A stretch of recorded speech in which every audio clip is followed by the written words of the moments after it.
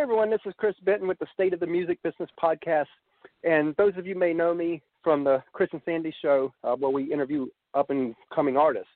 But the State of the Music Business podcast, we started this a few months ago to kind of bring on the business side of music. You know, for those of you that know us, you know that we end up interviewing a lot of great artists.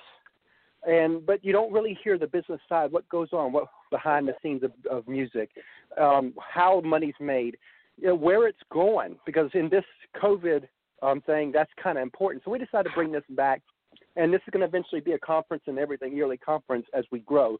But today we're excited to bring back the show with Michael Blanton of Songwriting University.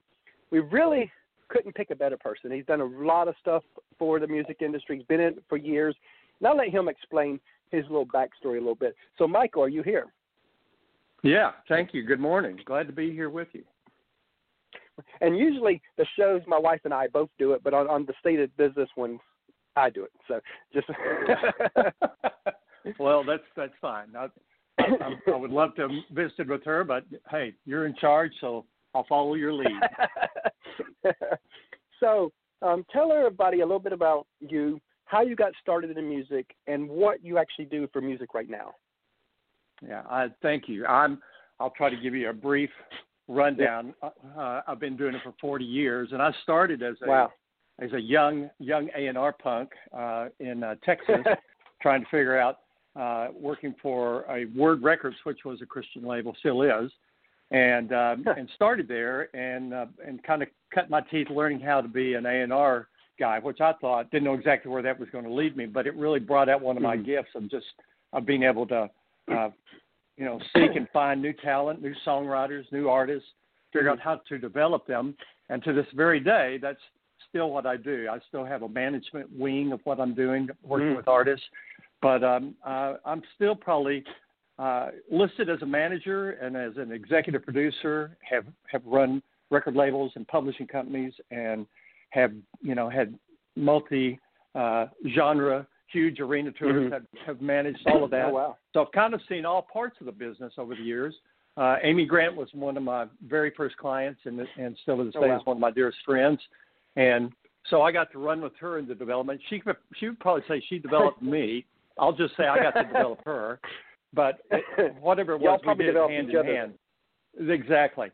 And so we had a great run for 30 plus years together, and then I have moved on, still working with some other new artists, and still love the art of finding the new and developing the new artists and the new songs. So that's still my heartbeat, is what I would say.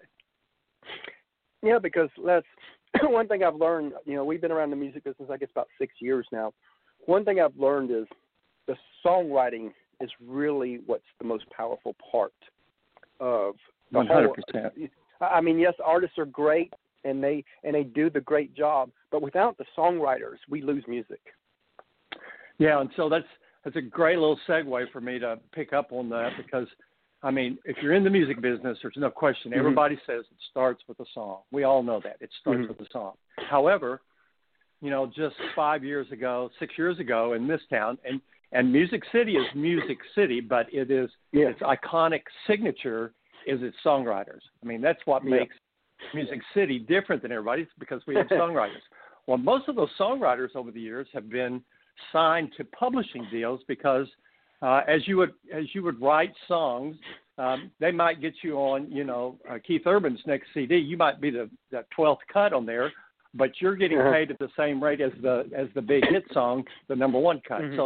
So in reality, it was much easier for publishers to sign developing writers, put them out, because we had these CD sales, we had these CDs that download. Even Apple Music originally, you could you got the whole album. You didn't buy one song. Yeah. So that was that business. Even though we hated to see the retail sale of CDs go away, the new thing was you could download these CDs, and so we were all doing it. But since then, and there's probably the numbers that I've heard, we were close. There was probably 4,500 to 5,000 songwriters that used to have publishing deals in this city. And then probably in the last, that number has shrunk down to, and the most recently I heard is around 400 writers in this city have publishing deals. Well, so wow. in a city that is rich with songwriters, I mean, abundant, and it is the iconic signature of Nashville, you really don't want to lose.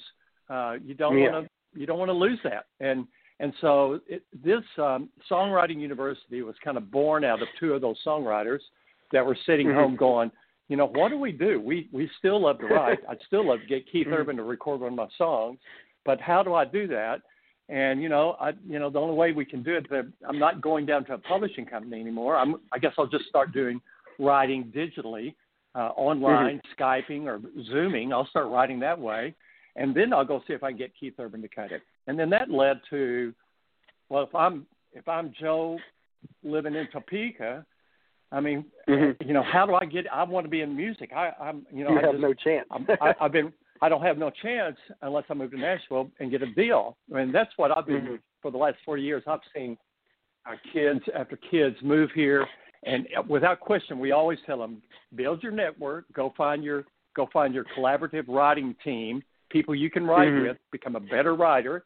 You may be an artist, but be a writer. Start developing your writing with other really good writers, and then that really will lead to, that's going to open up the door for you. Some of those people failed, were not good enough writers, and they went back to Topeka, and then some of those really turned out to be like Brett James from Oklahoma, who was originally somebody I was talking and working with, and here Brett James comes along, and he wants to be an artist, but he develops his network, and he winds up being one of the greatest writers of all time. He left med school. He left med school in Oklahoma because he wanted to be in the music business. Well, the way he did that, he had to come to Nashville, build his network.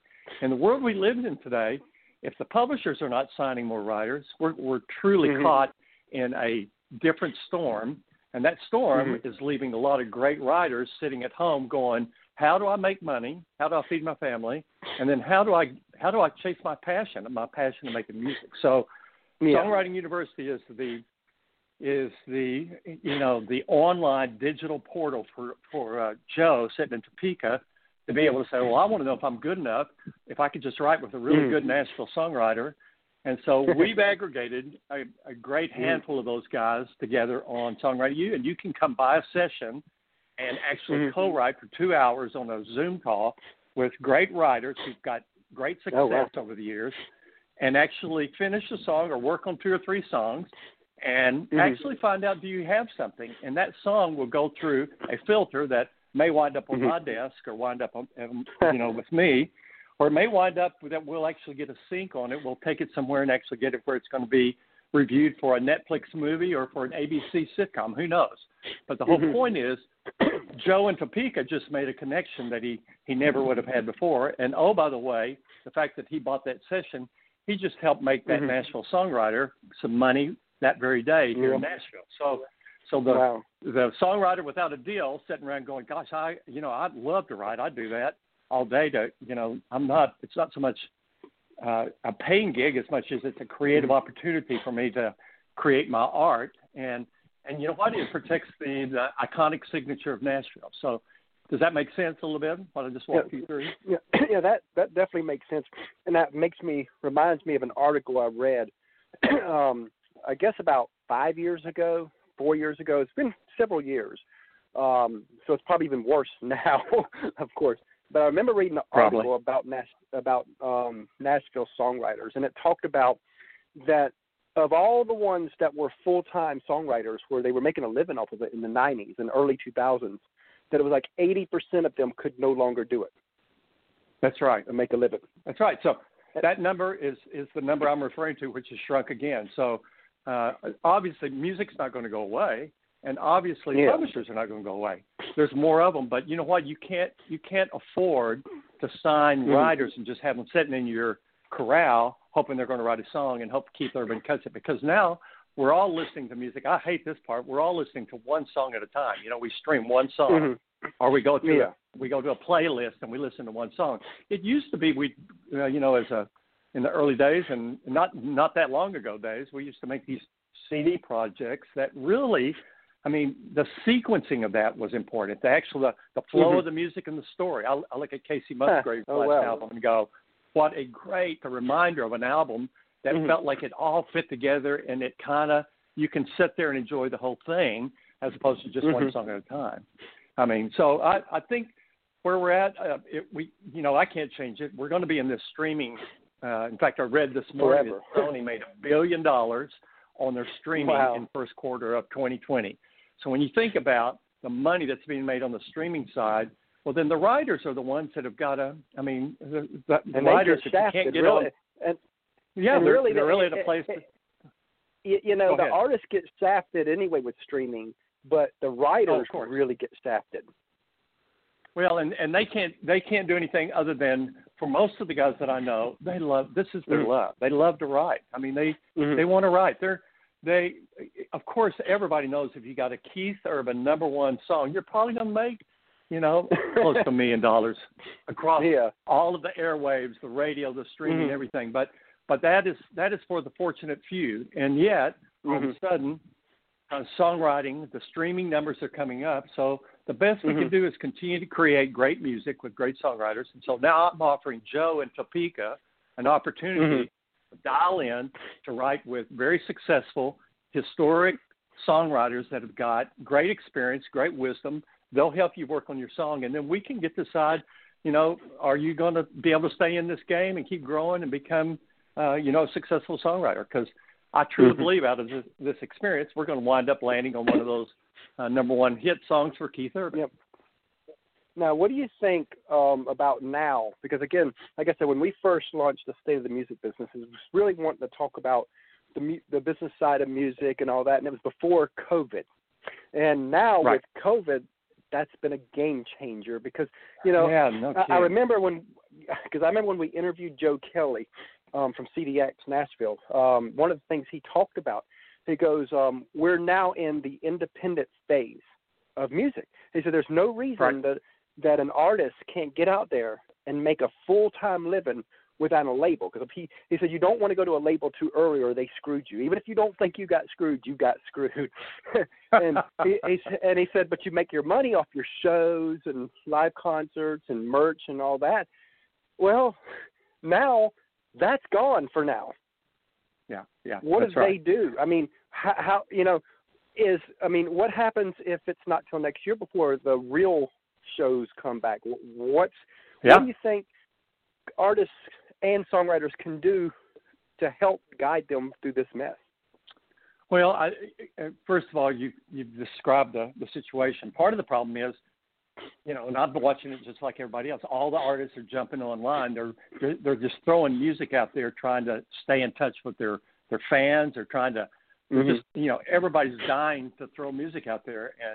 And so the first thing is we're not doing it with very good quality. We're not really we're just throwing it out there. It sounds like I feel like we've gone back to the sounds of cassettes or something when you listen to the sound, because we're not doing it with, our presentation is not great yet. And I think the novelty of it, of just being online streaming, is okay, but that's going to start improving.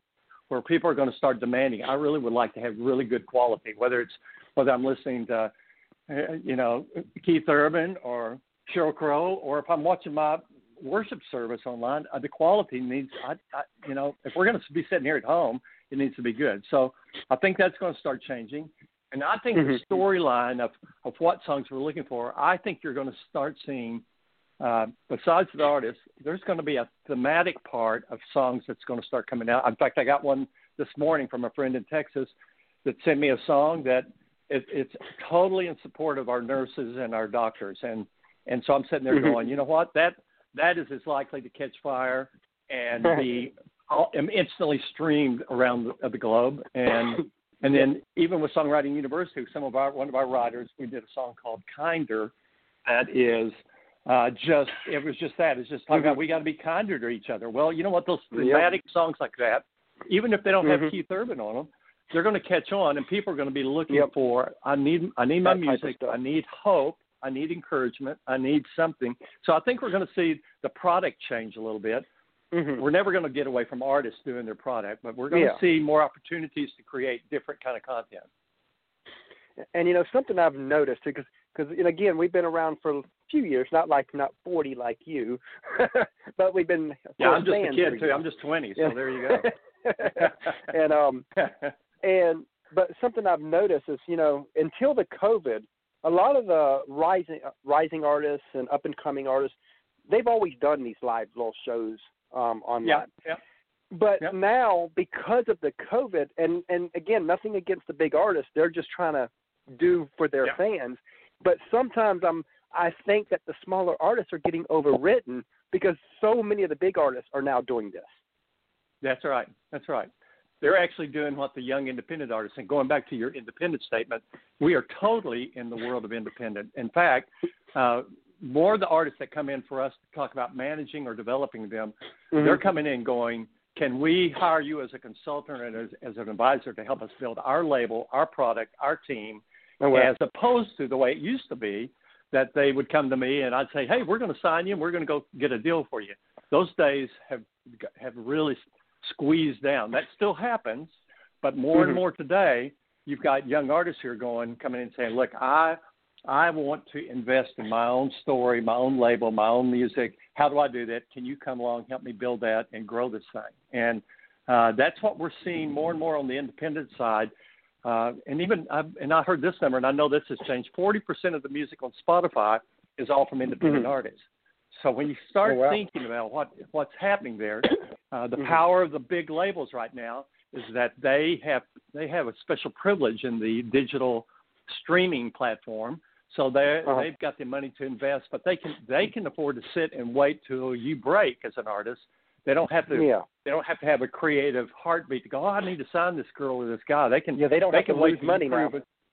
That's right. So they can sit back and they've got great catalogs, and their catalogs are all streaming, and they're making money on that. So they're making money, but they're not investing in artist development. So the independent artist comes to people like us, and people like you, many guys like me, and they come in and say, look, you've got a great history.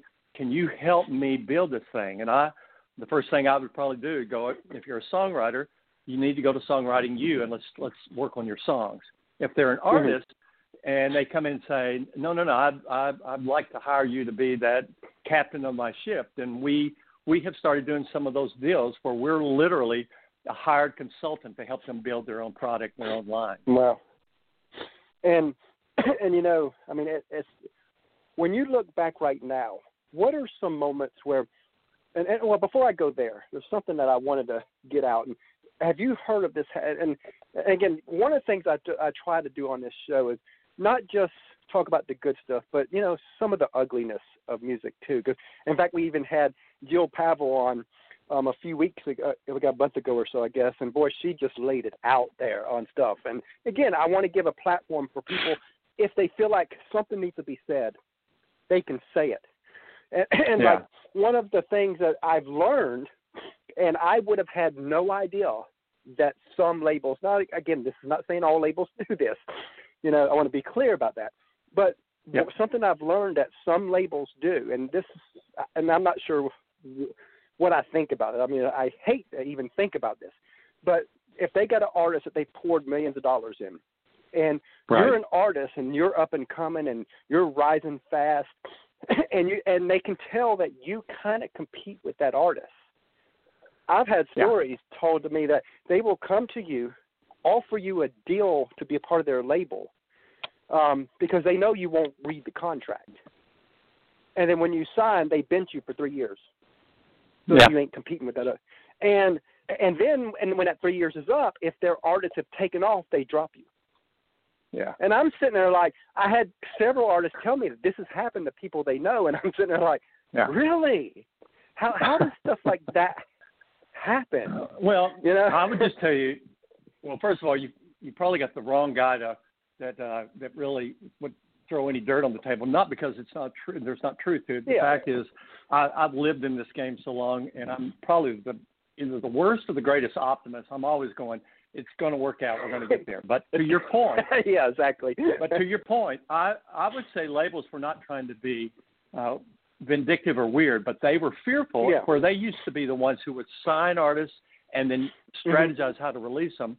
There has been times in the past where a lot of labels just they signed artists that they didn't want them to go to another label. So they would sign them, not that they weren't going to put them out, but they would just send them waiting for a time, because there's only so many artists you can throw out there every year. So you're right. Labels would start gathering their their chick writers and start, put them in the hen house and say, wait, just wait. It'll be a couple of years. Keep writing. We'll get there. But they weren't trying to do that to be mean, but it comes across that way if you're that artist who's all of a sudden you've been here 3 years and nothing's happening. You're going, okay, guys, this is not what I signed up for. So the pain is, the truth is it can be, that's a really painful experience for right now. I definitely know some artists who've done that, who've been through that. And there's stories behind that. And, and the great thing is there's stories, there's songs in that. Oh, absolutely. Oh, the songs are in that. I mean, families get hurt. People are, your greatest days, you call your parents and say, I just got signed to this big label. And then you wait around 3 years, your parents will go like, what did you get signed to? Where are you? Now, I will tell you, in most of the cases that I work with, the artists may not read, they may read it, may not read the contract, but almost everybody, I can't think of anybody in the last few years that didn't work with an attorney on their side who would tell them what they're getting into. So today I feel like the independent artist certainly is more buttoned up on their legal side. They have great accounting, so they know what they're getting into. But gosh, if a big label says we're going to release you at some point, you just get excited about that. But 3 years later, that's a sobering. You feel like a granddad by the time it comes out. I mean, look at what happened with Scotty McCreery. McCreery. I don't know what happened, but he didn't take off under the label, and then he ends up going out and just does it as an independent, and he blew up. Yeah, that's right, and that's happening. That I just can't tell you how many times that has happened. Going back in my history, there's a great. I got to work on so many great albums, but probably one of the most iconic that I got to be executive producer on was on Heart in Motion by Amy Grant, which was probably several of your listeners don't even know Amy, and number two, they probably don't know that she had a big song called Baby Baby years ago. And that song, when we were producing that song on that multi-million selling album, there was that song Baby Baby. Well, the head of the label wanted to pull it off of the record before we actually put it out. He said, yeah, I don't get this song. We need to pull up. I'm freaking out. I'm actually going, oh, my gosh, we've got to – this is a hit song. We can't take this off. And so while we're trying to figure out what to do, I'm actually trying to get Aretha Franklin to sing a duet with Amy on that song so we can keep it on the album, because I'm going, if Aretha sings with Amy, the record label's surely not going to pull it off of the album. And while we're working on that very thing to happen, that song got slipped to a radio station in San Diego. They played it as it was without Aretha. It's just Amy singing Baby Baby, and it literally blew up. The record label guy missed it. The radio show picked it up, and it blew up, and it just went global within days. It was all over the place. So, labels they're not always, we've all had our artists that we could have signed or we should have signed. And so, nobody's perfect in this creative art business. How about Luke Combs? Luke Combs, I think he said 6 of his number ones, whatever label it was that he went to and all that, they said, they would never work. And and all songs, and if I remember his story correctly, that he actually tweeted it out talking about every song that they said wouldn't work went number one. Right. I mean, he blew up. So the lesson here, and this is for your listeners for Joe sitting in Kansas, he's got to go, so you're telling me there's a chance. You're telling me I might do it. So here's what I would want to tell Joe in Topeka or Gary in London. Look, if you love music, it finally comes back. Luke Combs wrote those songs because he loves music. He loves doing this. He's got a passion for it. He believes in it. And even the guy that said, these will never work, just like the guy told Amy Grant, this will never work, this is the same. You're always going to have people making black and white calls on stuff that we really don't know. There's not one person in the industry today that knows what the silver bullet is that's going to be the next, Casey Musgrave's hit song. And there really isn't a silver bullet because everybody is unique. And that's why a Luke Combs can come along and explode when everybody was looking left. He comes up from the right, and it's like, wow, how did that happen? So there's no silver bullet, but yet we've got to be doing this. Songwriters, if you're sitting in Topeka and you love to make music, you can't afford to move to Nashville, then you're going to have to. Then what we can do now, because of COVID-19, even more so, is you can go online and you gotta find your team. You gotta find your partners that you can write with. That maybe that song that's in you that needs to come out can come out and really be one of those great songs that changes our culture, brings hope to people that are just, that's what music's supposed to do is just lift us up and make us feel something that we don't even know how to describe in our soul. Of the songs that you've seen become hits, what is there, of course, this would be a broad question, but of the songs that you've seen become hits through y'all, is there like a theme that almost, that come through all of them, or is it just scattered in all different things?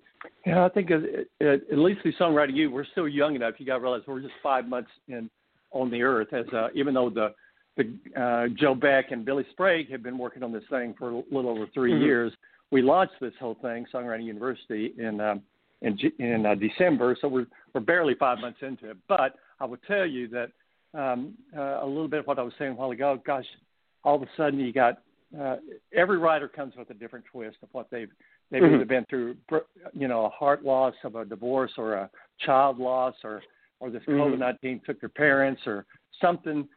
Everybody typically, the thing we all try to run from and try to, hide from is that we've all got pain. We've all got, we got things that are breaking our hearts every day. We all get these phone calls, we get these stories.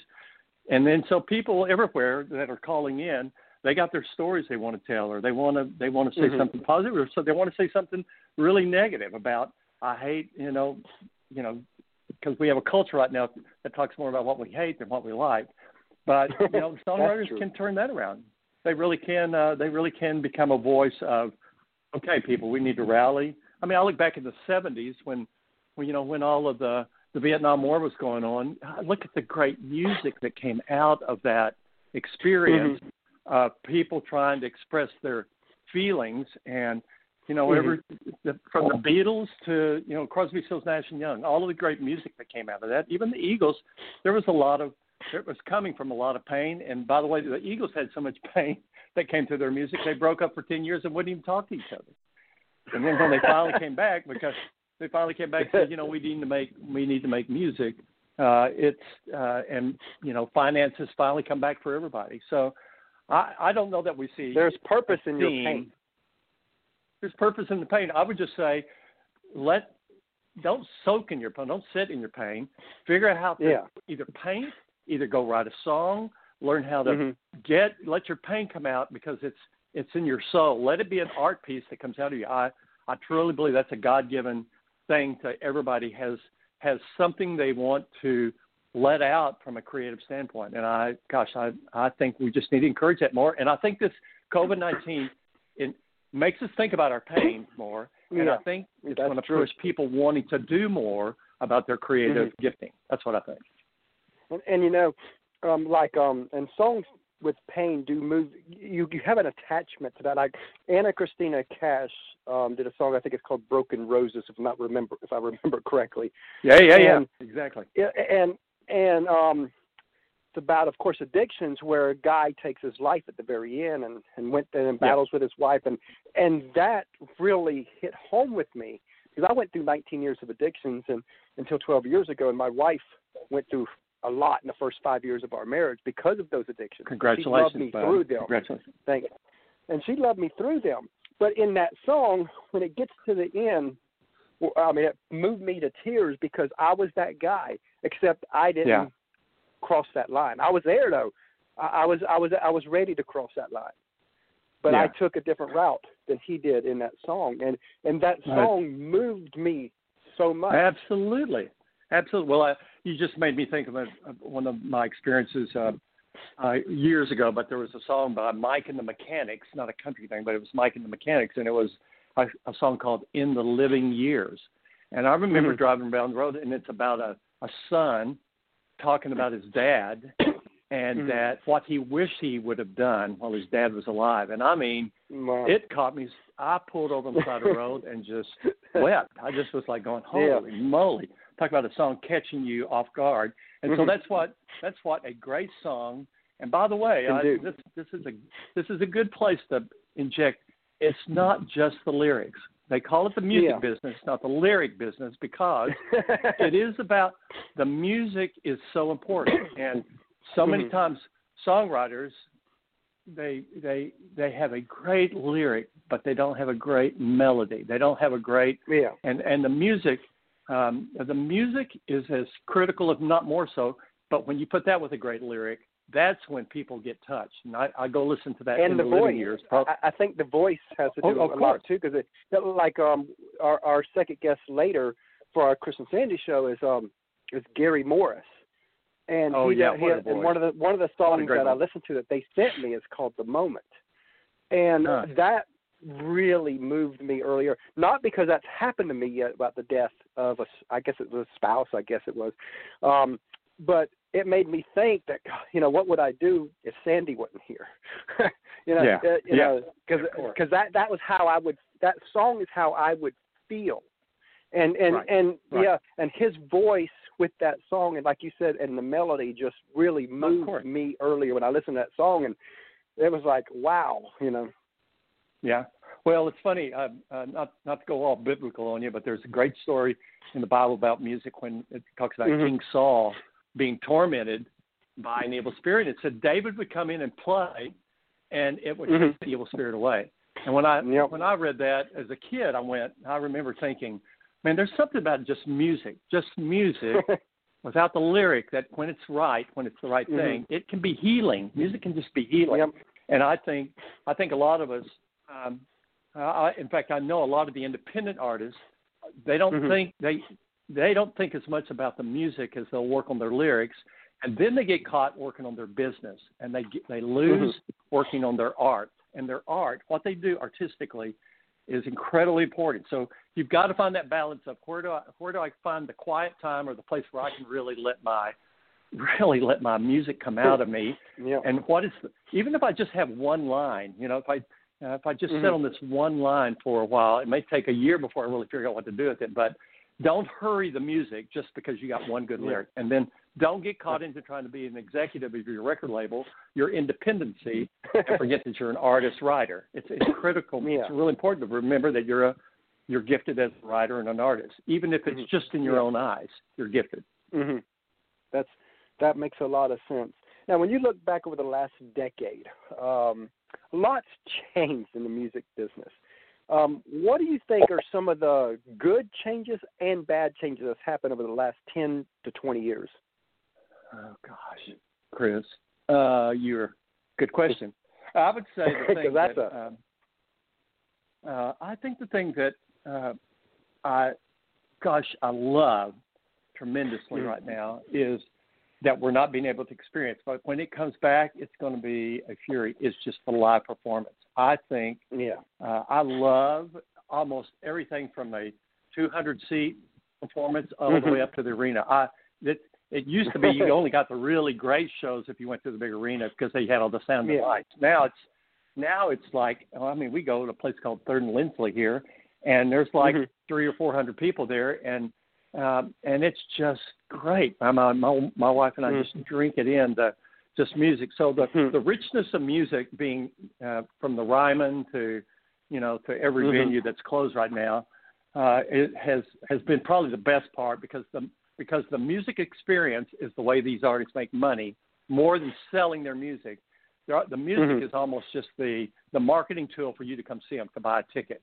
So when that ticket sale's gone right now, we got artists that are struggling, that are hurting so bad because that's how they pay their electric bill. So I think that's become so important. It's been really part of it's been great to see that explode over the last 10 years. It's always been there, but it's just gotten better. The worst part about the industry to me is that we really have lost this collection of music that, like on Casey Musgraves, this last album, when I got it, I drank in the whole thing. I don't like every song equally, but I like the project tremendously. And so they go together. I look back at music, just because I'm older than most of you guys, I look back at music that I listened to back in the 70s and 80s, and, we listened to the album. So I miss the fact that we don't have a body of work. It's when you go to a portrait gallery to see a great artist, and you see a collection of his work, it does something to you more than just that one painting. So I missed that part. And by the way, that was a wonderful retail sale that you could sell at concerts or in stores. And stores sold music.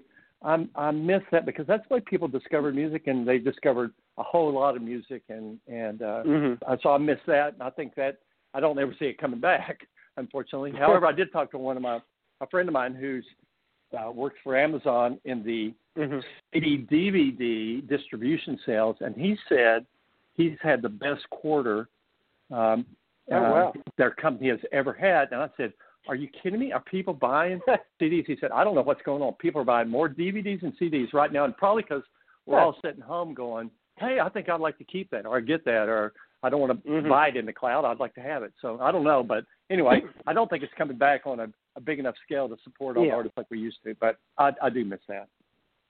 Yeah, and you know, that's one of the reasons we started the Chris and Sandy show and the whole New Country Buzz, New Country Media idea is, and, you know, we love, of course, the Blake Sheltons and Mirandas and Carries. Of course, we love them.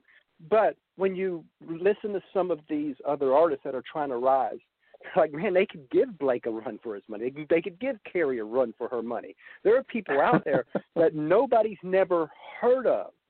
And I'm like, man, there's just so much talent there. And like I said, we've interviewed 90 of them, you know, since January 3rd. And, you know, and we wanted to give artists a platform to where, and one thing that I've noticed that's not out there for the smaller artists. Now, for the big artists, this exists.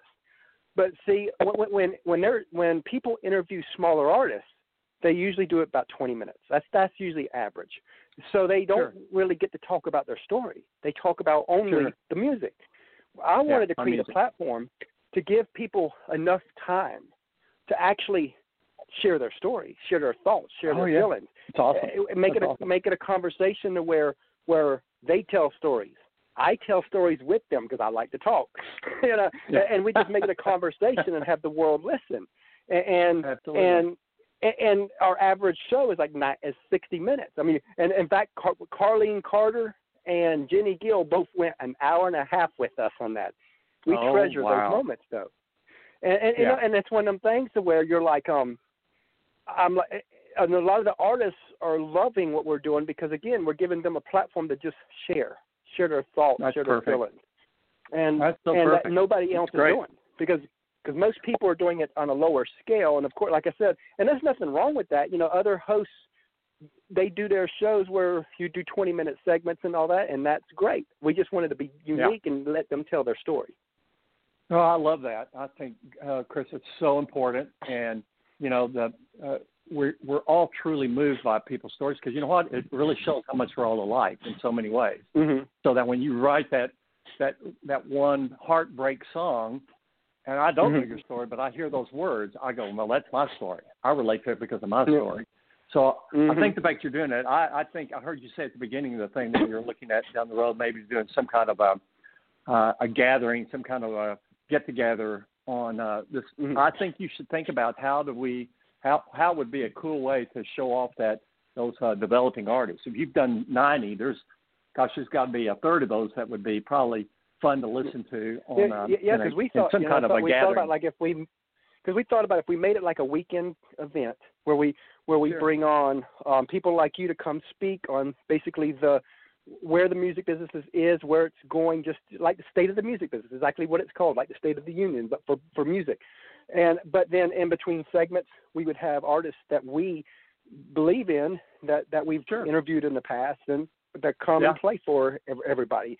You know, so we've definitely thought about doing a whole big weekend type event. It wouldn't be, I mean, maybe it starts out like a one day as a trial type thing. I don't know. Yeah. Or if we get enough interest, who knows? Maybe we just say, you know what, we'll just go all in and make it a whole weekend event and we'll just figure it out. I love that. I think this is a good place for me to just say, now here's something for all the independent artists. I assume all those 90, how many of them were duos or bands, or were they, would you say predominantly they're all single artists? It's predominantly single, but we've actually been doing a lot more.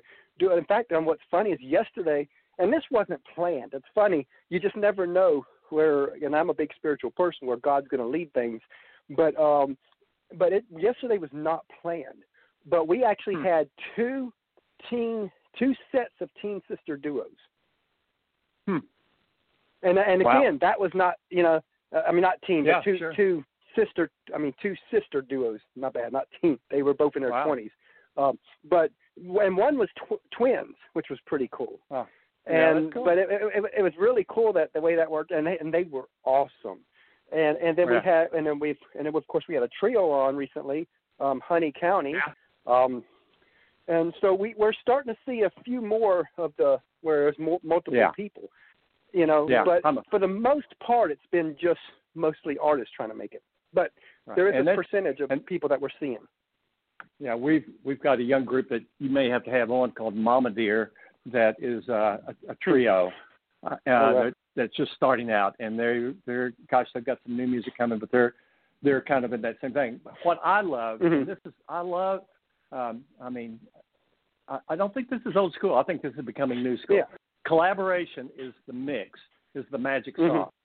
It's when John Lennon and Paul McCartney got together, the magic happened. So when Crosby, Stills and Nash got together and started singing, the magic happened. Then they found how about Dan and Shay and Justin Bieber? And Dan and Shay, oh my gosh, even Brooks and Dunn. There's the magic in collaboration. So I would say to you that to the young artists, yes, it's important for you to do your thing, but you're missing a piece of the magic sauce, which is collaboration. You can get that going to something like Songwriting University and collaborate with really good writers and work on your music. But there's also a harmony piece in here, that learning how to harmonize with somebody and sing with somebody, how to really let that come through is something we're not, the independent artists. We've kind of propped it up so far that I would say 90% of it is all single running artists trying to do their own thing. And you know why The Voice and American Idol, why you sing songs that people know, is because most of the time people don't want to hear a new voice with a new song that they don't relate to. It's got to be something really, really special. Yep. Obviously, it happens every day. Somebody will break out. But typically, when you're in any kind of a place, a lot of the artists that I even meet with and advise, I go, look, I love your new music. However, nobody's going to relate to it because they don't take time to listen very far to new music. What we got to do is I call it your 30 minutes. You got to get your 30 minutes produced. And everybody looks at me, what does that mean? I said, you've got to go get together a 30-minute set that probably has 4 songs, cover songs that you love, that you wish you would have sung, and then 2 of your own new songs that you can say, I wrote this thing, and let people react to it. And if people don't react, if people don't respond, then you know what? You need to think about, number one, you don't go away going, I don't know why they don't like that song. That song means the world to me. It's about my mama. You can't do that. You got to go, you know what? People are not reacting. There must be something. It's not connecting like I thought it would. This has got to be like but you can't treat it like that. You got to let people's reaction. So I really tell a lot of the artists I work with, work on your 30 minutes, put together a show. Don't talk between each song. If you have to explain what you're about to sing, the song, you don't. It really tells me you probably don't believe the song's that strong anyway. So if you're going to have to tell me every time you start a song, here's what this song means, where it came from, then go finish writing that song and sing it and let people stop in their tracks and go, good gosh, where did that come from? And you know what? And you know what's great? If they wouldn't say that, because then people they'll have tainted ears. When you do a song that's, even if it's meaning to you, you want people to take from that song something in their life. That's right. So if you go up front and tell people this is where this song came from, you've already tainted their ears, and they may not get it. 100%. And obviously there's times you can, but I mean, I think of the great artists I go to that literally that get up and they don't say anything. You're so locked in with them on their art and their music and their songs that by the time they talk on the 5th song, you're kind of going, man, I'm totally in sync. And so my encouragement is we've got people trying to play at music and they're not performing music. They're not really, not thinking about how do I present this in a way that it's going to move people, so that by the time I play my one big song for them, they're going to be melted and, and just in a heap because the way I built my 30 minutes, the way I built my little opening set. So when Keith Urban calls and says, "Hey, I'm going to let you open up for me for 30 minutes," I know exactly how to put that 30 minutes together to move people to listen to my one or two big songs. But I'm going to move them because of the way I presented it. I can't expect people to go, that's God's the greatest song since, Hey Jude. They're not going to do that yet. People are sitting there listening. They don't want to listen. They want to listen to Keith Urban. But you got to think about presentation. I'm a big nut on that. And here's an important issue that I've seen in this industry that I'd like to talk about a little bit. Sandy and I have been part of many different industries through our 17 years of marriage, and we've tried it all. You could almost name the type of business, and we've probably tried it. I hear you. Trying to find our way here until this whole music thing came along for us. But we've tried it all, and something I've noticed is different in other industries. And it's not that they don't have this. It seems like the music industry is worse, and that's scam artists. One thing I've noticed about music is it seems like there's more scam artists in music than any other industry. Now, that may not be true, but from what I've seen, it just seems like it. How do you help artists steer from these people that are promising this and can't deliver? I mean, how do you overcome that in this crazy industry?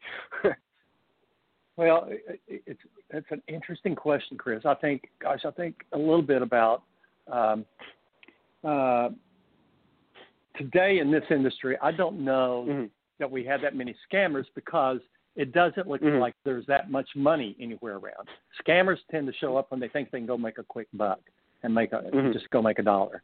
Most of the people doing music, all of these independents are doing it because they love music. So, but the problem is, a scammer on another side, even if somebody loves their music, but they don't want to listen to counsel, and this is where our good advice, or they don't want to collaborate. To me, you're setting yourself up as an island that you're going to be out there all by yourself, and if you win, you're by yourself, and if you lose, you're definitely by yourself. So there's a part of it that I go, you've got to build your team. You've got to build the people that you trust that can tell you about a song or tell you about a chord change. You go, that's not working. That chord against that other chord's not working. Something. You've got to have people that can talk to you like that. And that's why I tell artists all the time, even if you don't listen to me, even if you believe your music is the greatest, and by the way, to be an artist, you have to have kind of a cocky attitude like, I really believe I got it. Or else, trust me, nobody would do it. But at the same time, you've got to be willing to go, I believe it. I believe the song. I'm going to put it out. I'm going to put it up on Spotify and Apple. We're going to see. And if people don't react to it, if it doesn't get picked up and only 8 people listen to it, you need to know, well, that song does not work no matter how much I love it. I mean, I had a young writer come into me one day, and he said, "Man, would you listen to my music?" I said, "Well, sure. I listen to all music." And he brought it in, and it's about 4 or 5 songs, and he played them, and I immediately started telling him, well, here's what's wrong with this song, and here's how you need to change this. And by the way, don't say this in a song. You need to say. So I was just doing what I do, which is just hopefully critically encouraging, but it's like, this is not going to work.